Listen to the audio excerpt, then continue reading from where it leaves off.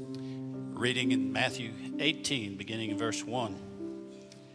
At that time, the disciples came to Jesus, saying, "Who is the greatest in the kingdom of heaven?"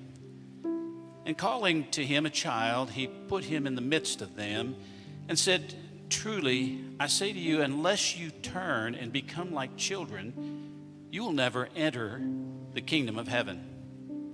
Whoever humbles himself like this child is the greatest in the kingdom of heaven. Whoever receives one such child in my name receives me. But whoever causes one of these little ones who believe in me to sin, it would be better for him to have a great millstone fastened around his neck and to be drowned in the depth of the sea. Woe to the world for temptations to sin. For it is necessary that temptations come, but woe to the one by whom the temptations come. And if your hand or your foot causes you to sin, cut it off and throw it away. It is better for you to enter life crippled or lame than with 2 hands or 2 feet to be thrown into eternal fire.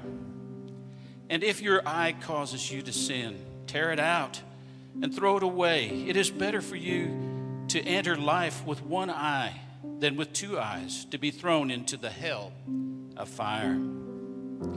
See that you do not despise one of these little ones, for I tell you that in heaven their angels always see the face of my Father who is in heaven. What do you think? If a man has 100 sheep and one of them has gone astray, does he not leave the 99 on the mountains and go in search of the one that went astray? And if he finds it, truly I say to you, he rejoices over it more than over the 99 that never went astray. So it is not the will of my Father who is in heaven that one of these little ones should perish. If your brother sins against you, go and tell him his fault between you and him alone. If he listens to you, you have gained your brother. But if he does not listen, take 1 or 2 others along with you, that every charge may be established by the evidence of 2 or 3 witnesses. If he refuses to listen to them, tell it to the church. And if he refuses to listen even to the church, let him be to you as a Gentile and a tax collector. Truly I say to you, whatever you bind on earth shall be bound in heaven, and whatever you loose on earth shall be loosed in heaven. Again, I say to you, if 2 of you agree on earth about anything they ask, it will be done for them by my Father in heaven. For where 2 or 3 are gathered in my name, there I am among them. Then Peter came up and said to him, Lord, how often will my brother sin against me, and I forgive him? As many as 7 times?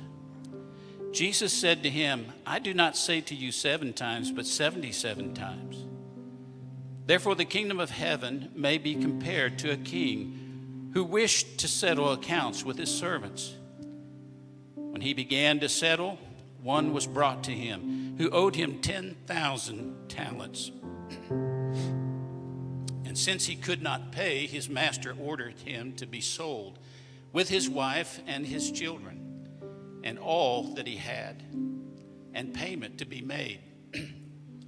So the servant fell on his knees, imploring him, have patience with me, and I will pay you everything. And out of pity for him, the master of that servant released him and forgave him the debt. But when that same servant went out, he found one of his fellow servants who owed him 100 denarii. And seizing him, he began to choke him, saying, pay what you owe.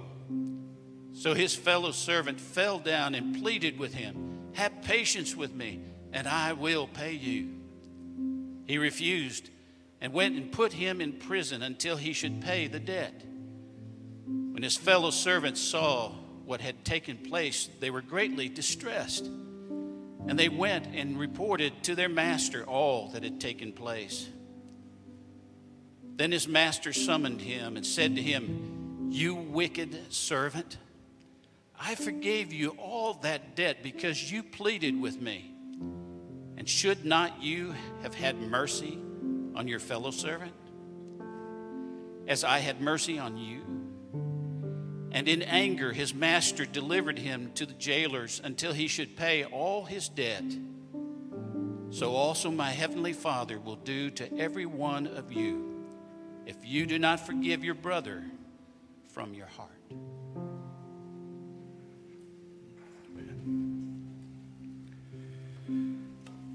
Good morning. We believe that there is power simply in the reading of God's Word when we gather together. So as a church, that's why we've committed to reading through the Gospel of Matthew together in our assembly throughout this year. And I know that was a big section of Scripture. Pastor Gene, thank you for walking us through that. But it's good to jump back into the Gospel of Matthew. You're going to want to hold your place here in Matthew 18. That's where we're going to camp out this morning. And it's a long chapter, but we're going to try to cover the entire chapter because it's one discourse from your Lord.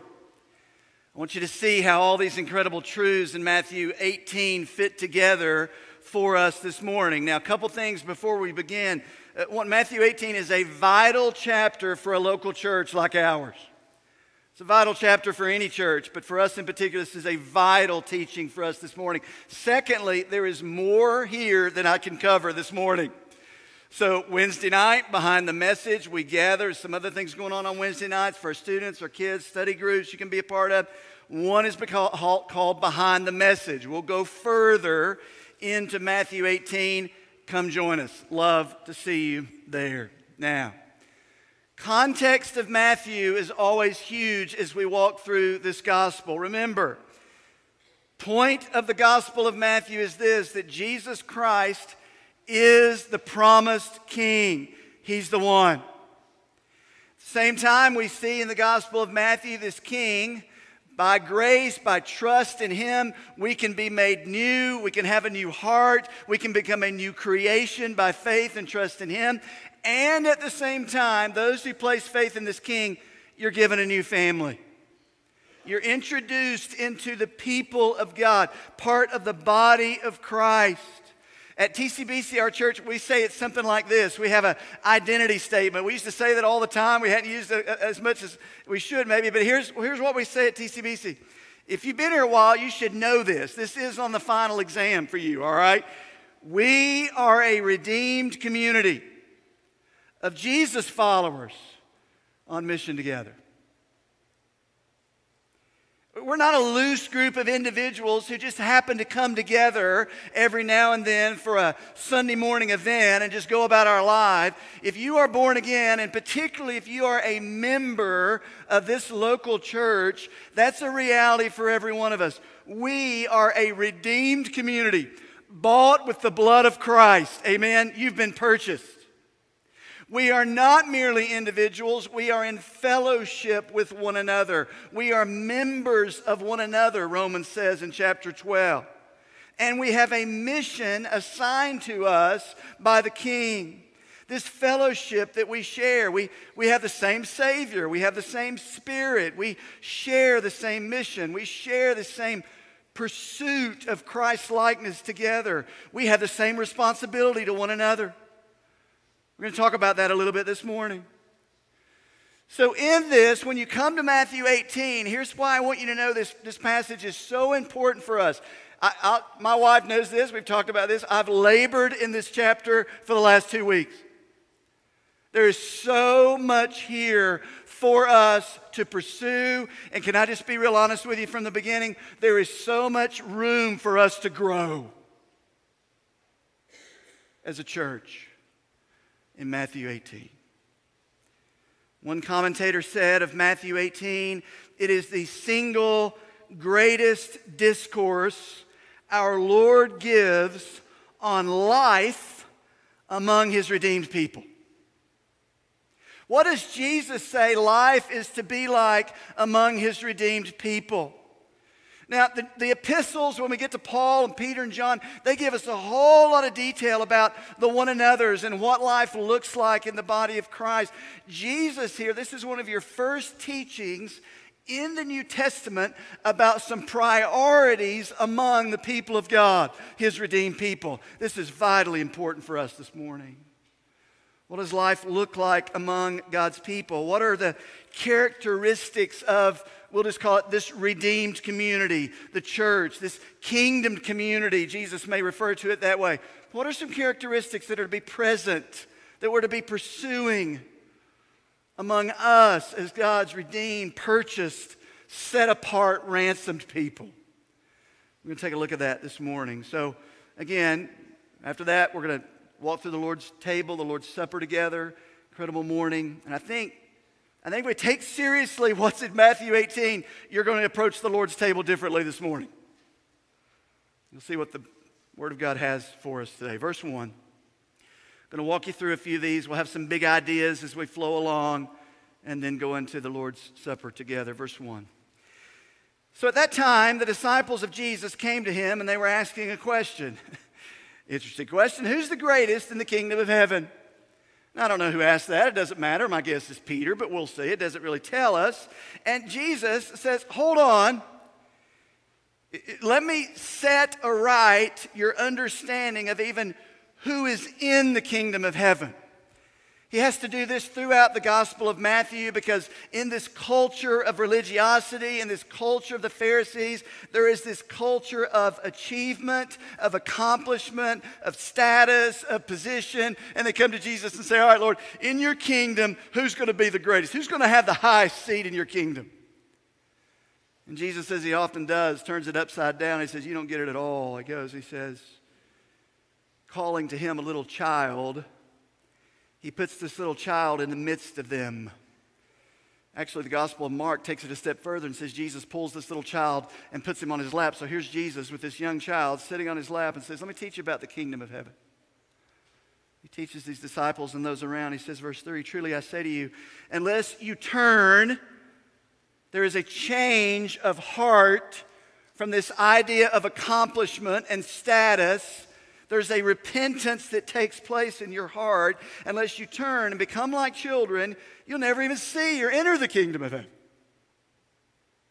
Whoever humbles himself like this child is the greatest in the kingdom of heaven. He turns it upside down. What do you mean, Jesus? Again, in this culture that they prized accomplishment, they prized status, they prized position. Jesus said, you turn and become like this child. That's the heart of a kingdom citizen. That's the heart of one who's part of this redeemed community. Now stop right there. You have to understand how the word child is used in this context and in this culture. If you think child is little innocent baby who's brought to him and oh how cute and cuddly that child is, that's not the point. Jesus is not talking about the innocence of children. Jesus is talking about as a child, and that culture saw it this way, children have accomplished nothing. They have no status. They have nothing to bring to Jesus. They're not coming to Jesus telling him all they've done, all they've accomplished. They come empty-handed. They come with a childlike faith. They come in dependence. They're not toting their own accomplishments. They come in dependence and trusting him. Jesus says, that's the way you come to me. Don't come to me with your litany of your spiritual accomplishments. They're filthy rags before the holiness of God. You come empty-handed. Matthew 5, broken in spirit, poor in spirit. You got nothing. You come empty-handed. Jesus says that's the way you come. Big idea. Here's your first one quickly. A redeemed community demonstrates humble repentance and childlike faith. This is not childish faith. This is not immature faith that never grows into maturity. That's not what he's talking about. It's a faith that is deeply dependent and recognizes apart from the grace of God, I got nothing to bring to him. I'm totally dependent on him. So Jesus says that's who makes up this kingdom community. They're characterized by a humble, broken repentance, characterized by this childlike, dependent faith. Now, Throughout the rest of this chapter, Jesus is going to use this metaphor of children to refer to disciples of his, you and me, followers of Christ. This is not about how you treat kids. That's not the point. He uses this very soft language to refer to followers of his, how we relate to one another. That's the point of Matthew 18. So then the next question is this: all right, Lord, well then how do the redeemed people of God relate to one another? He continues on. That's his point in this whole chapter, verse 5. Now, this is a heavy verse right here. I've spent a lot of time on verse 5. Listen to what Jesus says. Whoever then receives or welcomes, or even the idea of values, whoever values one such child in my name receives me. Just let that sink in for a minute. Jesus said, as you think about how to relate to one another in this redeemed community called the church, the way you receive one another and the way you value one another, the word here again is welcome, to bring into, the way we deal and relate to one another in the same way you are treating and valuing Jesus that way. Wow. Will that change the way we approach some of our petty arguments? Would that change the way we prize and value one another's pursuit of Christ's likeness and maturity, and we lay aside our own preferences? Jesus is saying an incredible statement. I'm telling you, we could stop in verse 5. He says, the way you relate, the way you value, the way you treat one another, you're doing it to me. Because listen, by faith, every believer, we are in union with Jesus. His Spirit resides within us. We are in union with one another because of the gospel of Christ by faith in him. He says, you receive one such child in my name, you're receiving me.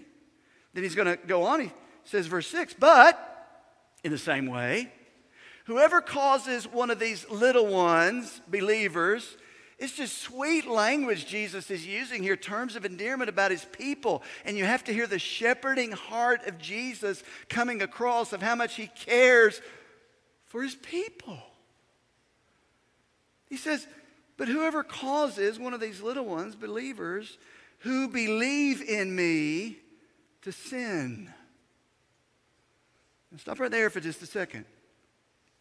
The word sin here is the word, or to sin is the word scandalon or stumbling block. He's saying this: whoever places in the lives of one another a stumbling block leading to sin. You say, I've heard that term before. I'm not really sure what stumbling block means. Well, you get the picture. I'm running a race. There's a big rock in my path. I stumble. I'm inhibited in my pursuit. The idea of a stumbling block is this: to lead away from truth. The idea of a stumbling block is to hinder our progress in faith. Stumble. The stumbling block itself may not even be sin, but it may lead to sin. It's a stumbling block. And listen to the language Jesus uses. Let me give you a quick illustration of a stumbling block so you get this. Remember when Peter and Jesus were having the dialogue and Jesus said, look, I'm going to die. I'm going to be persecuted. I'm going to be crucified. I'm going to die. And Peter says, well, you're not going to die.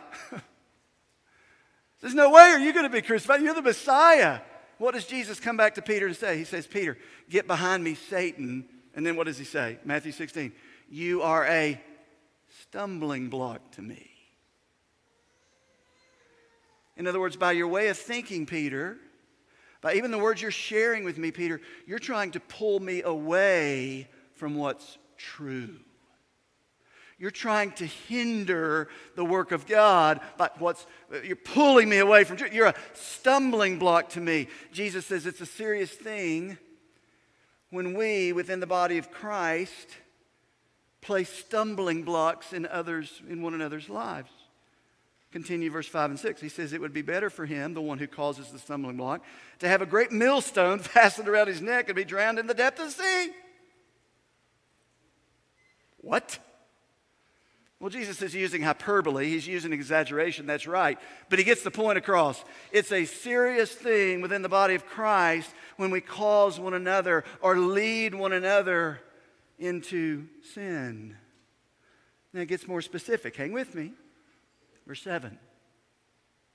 He says, woe to the world for the temptations to sin.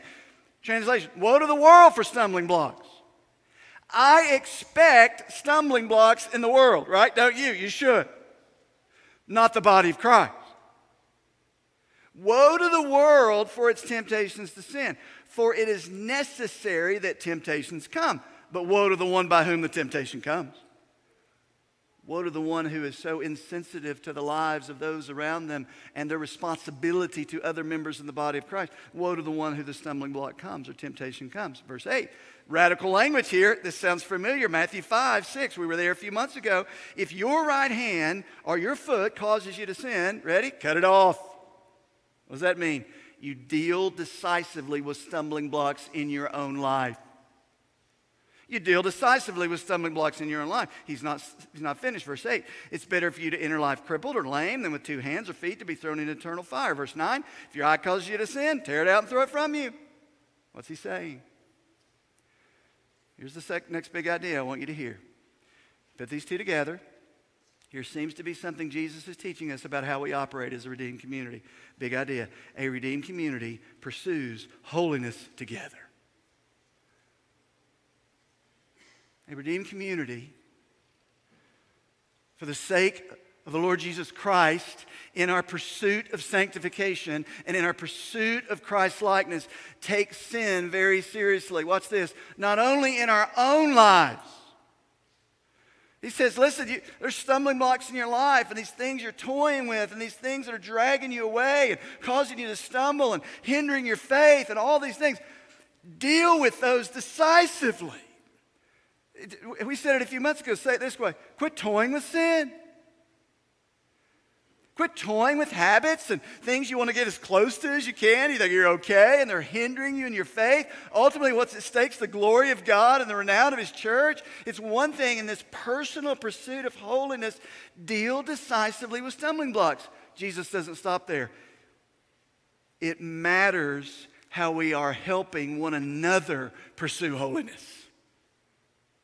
Within the body of Christ, it's not just, yes, I'm concerned with the stumbling blocks in my life. Within the body of Christ, he says this, woe to those who are a stumbling block. Woe to me if my mentality is, well, it's my choice, it's my decision, it's all about me. It doesn't matter how it affects the body of Christ. It doesn't matter what I'm pursuing. Wrong. We are members of one another. That's what it means to be a family. One of my children leaves a mess in the kitchen. They leave a mess on the kitchen floor, and I walk in, and I stumble over it, and I fall down, and they say, well, it was just my decision. It didn't affect you. It affected me because I fell all over the kitchen floor. We're part of a family. We are part of a family. Your pursuit of holiness matters, and watch this. If we get what Jesus is saying, you are equally concerned about your brothers and sisters' pursuit of holiness. And before the Lord, your heart will be, Father, yes, help me in this fight with sin that we have. Yes, I'm redeemed, and yes, you're going to take me home, but in the process, there's this fight with sanctification. Lord, give me the grace to fight, and Lord, give me the grace to help my brothers and sisters to fight. And Lord, give me the grace that if there's decisions and ways of thinking and habits and failure to pursue and ignoring and passivity or whatever it is, and it's causing one of these little ones, my brothers and sisters in Christ, to stumble, Lord, make that evident to me, because their walk, their holiness, their sanctification matters just as much as mine. That's the way the body of Christ is to operate. Hebrews 12:14 says, strive for peace with everyone and for holiness, without which no one will see the Lord. We're pursuing sanctification in this life by grace, by the power of the Spirit. Hebrews 3:12 and 13, listen to this verse. Hebrews says, take care, brothers. and sisters, lest there be in any of you an evil, unbelieving heart leading you to fall away from the living God. But exhort one another, spur one another on, encourage one another day after day after day, as long as it is called today. Or guess what will happen? Guess what can happen to the person who removes themselves from the fellowship of God's people and removes themselves from the encouragement and the admonition of God's people? Into verse 13 of Hebrews, that none of you may be hardened by the deceitfulness of sin. That goes in line with what Jesus is teaching in his concern and his care for his people. We are fighting for holiness and we are fighting for purity. I'm fighting in my own life by grace, and I'm equally fighting in your life so that you or I will not fall into the deceitfulness and the lie of sin. See that? Now, all up to this point, it's really been a proactive pursuit of Christ-likeness together. We battle this together. We fight this together. It's proactive. I'm going to remove the stumbling blocks. I'm concerned about your walk. Then you come to verse 12, and it's now a reactive pursuit. Now, hang with me, and you'll see what I mean by that. See, if you're reading along in Matthew 18, you come to this story about the sheep. You go, what in the world does that have to do with what's going on? And you think Jesus is just kind of throwing out loosely connected stories here. No. 12 through 13 is the heart of Jesus toward his people when they begin to stray. What is that? Jesus says, what do you think? Verse 12. If a man has 100 sheep, if sheep aren't very valuable to you, put something in there that's valuable to you, whatever it may be. In that context, in that culture, sheep, highly valuable. Man has 100 sheep. One of them goes astray. Does he not leave the 99 on the mountains and go in search of the one that went astray? If he finds it, truly I say to you, he rejoices over it more than over the 99 who never went astray. Wait a minute, is this talking about lost people? No. In the context, this is talking about his sheep, those who know him. And within the body of Christ, those sheep that begin to stray and go down a path of independence, individualism, rebellion, sin. And he says the Father has immense care for his sheep who began to go astray. See, in this context, we don't think like a shepherd, or maybe you think like a shepherd. I don't think like a shepherd, but if you're here in this context, you get it because everybody knew the role of a shepherd. They're thinking the role of a shepherd is there's some realities that when sheep begin to wander from the flock, they're in danger. The shepherd's job is to go at risk to himself, seek to restore them to the path of safety and flourishing. Because that little lamb, that little ewe lamb gets over there and they think they're going to greener pastures, and what they don't know is there's a wolf waiting to rip them to shreds. That little sheep can't see it, doesn't know it's there. All they know is grass is greener over there. I got to go, I got to get to it. And it's the shepherd's job to lovingly go at risk to himself and bring that little sheep back to a place of safety and flourishing. That's the point. Even when the sheep doesn't even understand what he's trying to do, right?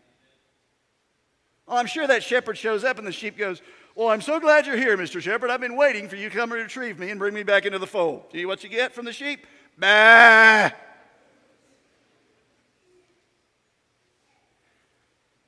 The work of a shepherd is often misunderstood. The work of one who is lovingly pursuing those who are headed down a path of destruction is often misunderstood. But the heart of the shepherd doesn't change. Here's your big idea. Ready? A redeemed community protects one another. protecting of one another. There's a real battle with sin. There's a real battle with temptation. We protect one another. Verse 14, so it is not the will of my Father, Jesus says, who is in heaven, that one of these little ones should perish. If you want to do a word study on that word perish, this is not in the context of an unbeliever. The word perish there is likely not the idea of eternal destruction. It is the idea of spiritual devastation in this life. It is those, yes, who are redeemed, but because of their choices, they bring shipwreck to their faith in the sense of spiritual destruction in this life. And that shepherd is deeply concerned and will do whatever is necessary to go after that little sheep. Now, ready? Here's where it gets practical. And I might add, here's where it gets painfully practical for us, right? So, Heavenly Father, as a shepherd, how does He do that? How does He go after in love and faithfulness to protect that little sheep that goes astray? In the context of what Jesus is teaching here, it all fits together. Well, He does it through His Word. We know the Word is quick and powerful, sharp as two-edged sword, goes after our heart, awakens us to our bad decisions, where we're going. He does it through the Spirit of God dwelling within us. Yes, bring conviction. Absolutely, we see that in Scripture. But there's another way. How does the Father lovingly pursue us when we're going down a path like a little sheep and there's a wolf on the other side and we don't even know it? How does He lovingly pursue us? Verse 15, ready? Here it is. If your brother sins against you, go and tell him. Go and tell him his fault.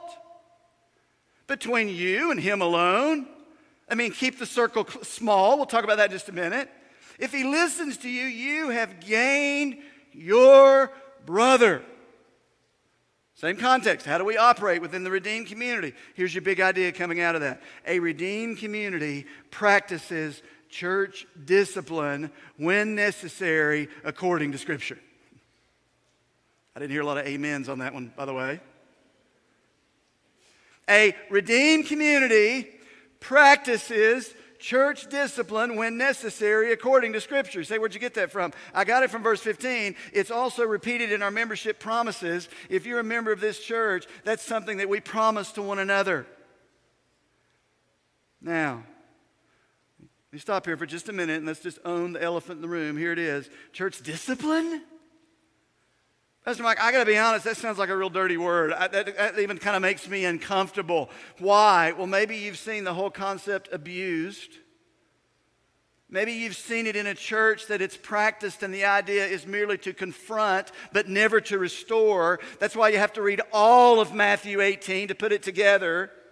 Maybe you've never been in a church where it was even pursued at all. This idea of church discipline, of going after one another in love to restore the wandering sheep, is a foreign thing to you. Let me give you a quick illustration. When I was a kid, say, oh, this is going to be great. When I was a kid growing up in Yannacoa County, occasionally I would cross the line that had been established and clearly set by my mother and father. I disobeyed. I was disrespectful. I was dishonest. In our home, that's the 3 Ds. All our kids know that. And that choice to cross the line in my home was met with imperfect, yet consistent, slightly painful, but never abusive, always under control rod of discipline. That's what happened in my home. Now, my mother and father were not perfect in it, but it became very clear that when a son crosses a line, those loving parents loved me enough to say, we're not going to let you stay there. And we know enough of what the Bible says that it's our responsibility to use the rod of discipline to bring you back in, to bring you back. And as a loving son, I always said, thank you, Mother and Father, for being so loving to me. No. Proverbs 13:24 says, he who withholds the rod from his son, he who withholds his rod hates his son. He who loves him disciplines him diligently. Foolishness, Proverbs 22, is bound up in the heart of a child. The rod of discipline will remove it far from him. Here's the takeaway really quick. A child, and I'm talking about young children, in the home who never receives loving, consistent, restorative discipline from parents, this will sting, is not being loved well.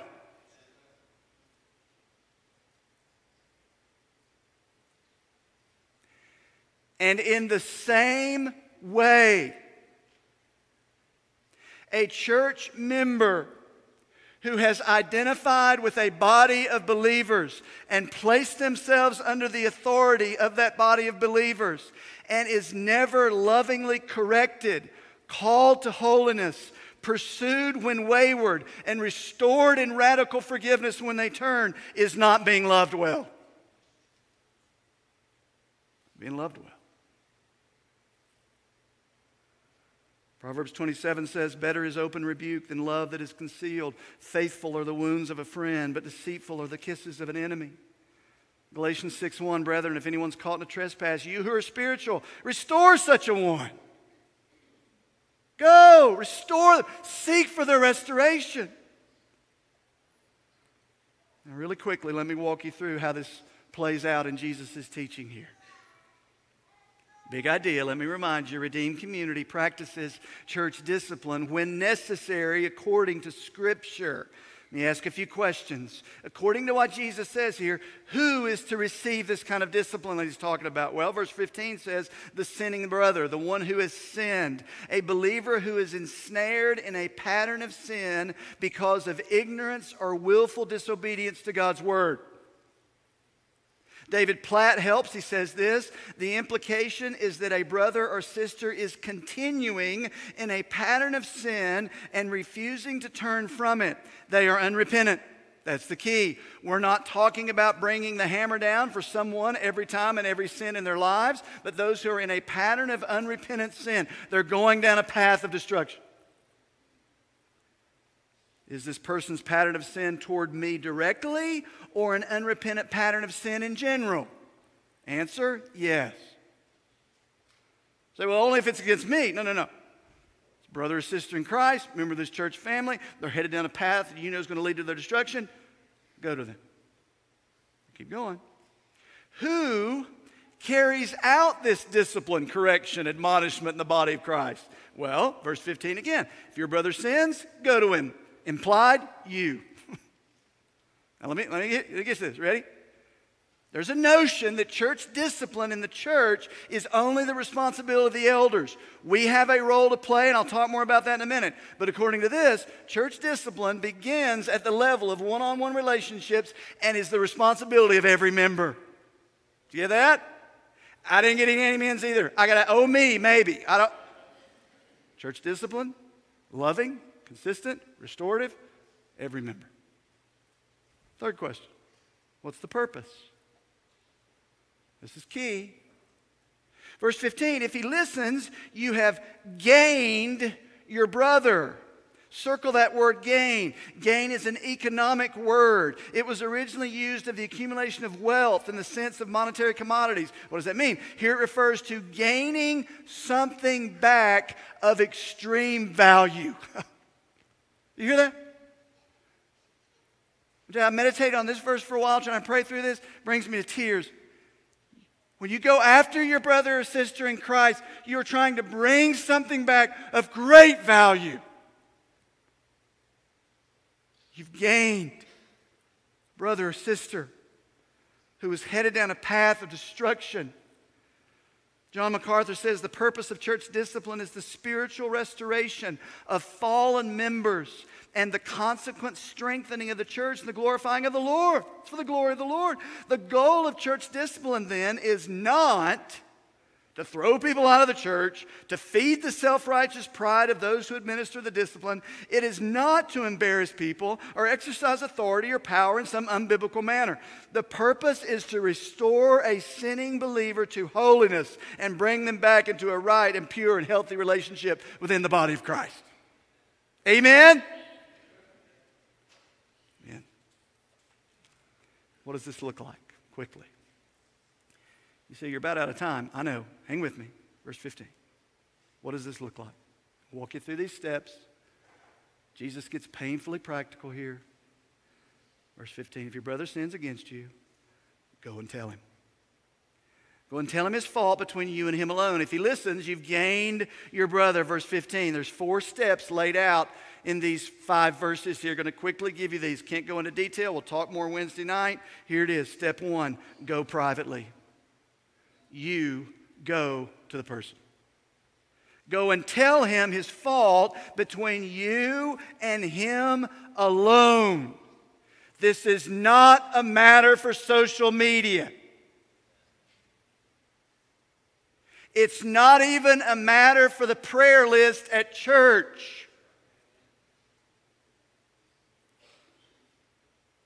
When we realize a brother or sister is continuing in a pattern of unrepentant sin, we go to the person. We go in humble self-examination first. Jesus teaches this, Matthew 7. You go back and read it on your own. Before you go to pull the speck out of your brother's eye, take the big old timber out of your own eye. You go in humble self-examination before the Lord. You go avoiding gossip and slander. We will find ourselves in sin if we are talking more about a brother's fault than talking to the brother about their fault. That's a good place for an amen right there. I'm guilty. You're guilty.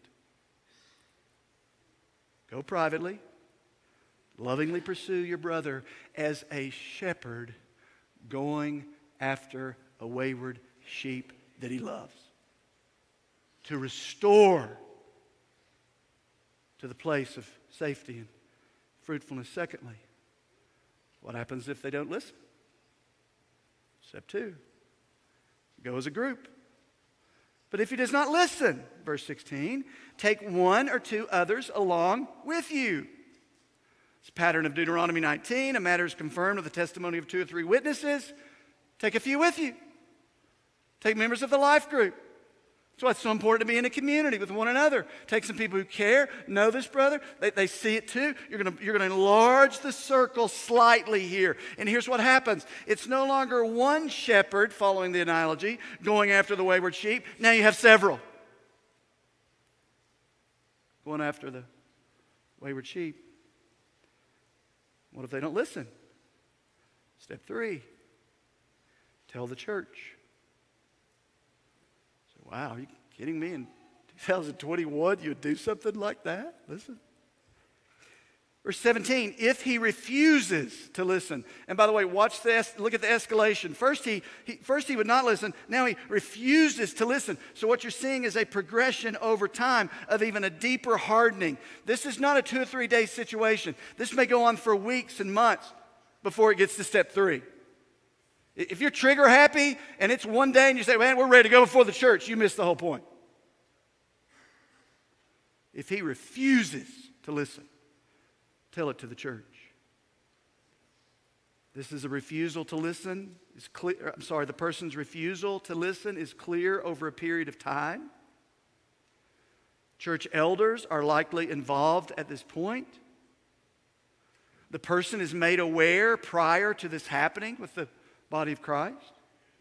You say, what's the point of that? Well, now you don't just have one shepherd pursuing the wayward sheep. You don't just have 2 or 3. You got a whole body of believers.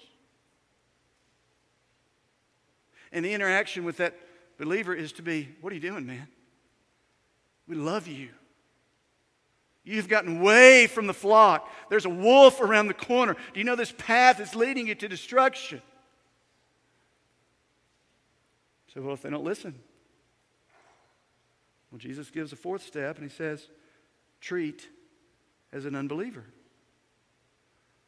This person's conduct over a period of time has revealed, or at least is indicating they're an unbeliever. You don't know their heart, but Jesus says, look, you begin to treat them as an unbeliever. Verse 15, refuses to listen even to the church. Let him be to you as a Gentile and a tax collector. What does that mean? If a sinning brother refuses to listen even to the church, he is to be ostracized from the fellowship. That's a harsh word.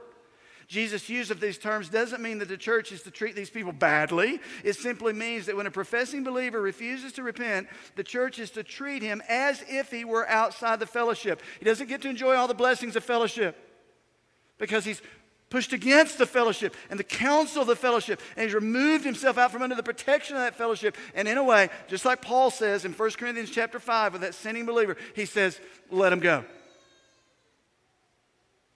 And let the course of their sin run. Why? Ultimately for their restoration. See that? Biblical example, again, you look it up, 1 Corinthians 5. There was an instance where this occurred with a believer in that church. Went through those steps, came to the point where Paul said, remove him from the fellowship. He cannot enjoy the blessings of fellowship anymore. Doesn't mean we're mean to him. We're just going to treat him as an unbeliever. To not give him to not deceive him to think he's still acting as a believer, because he's not. Why? For restoration's sake. Now, quickly. Pastor Mike, does this ever happen at TCBC?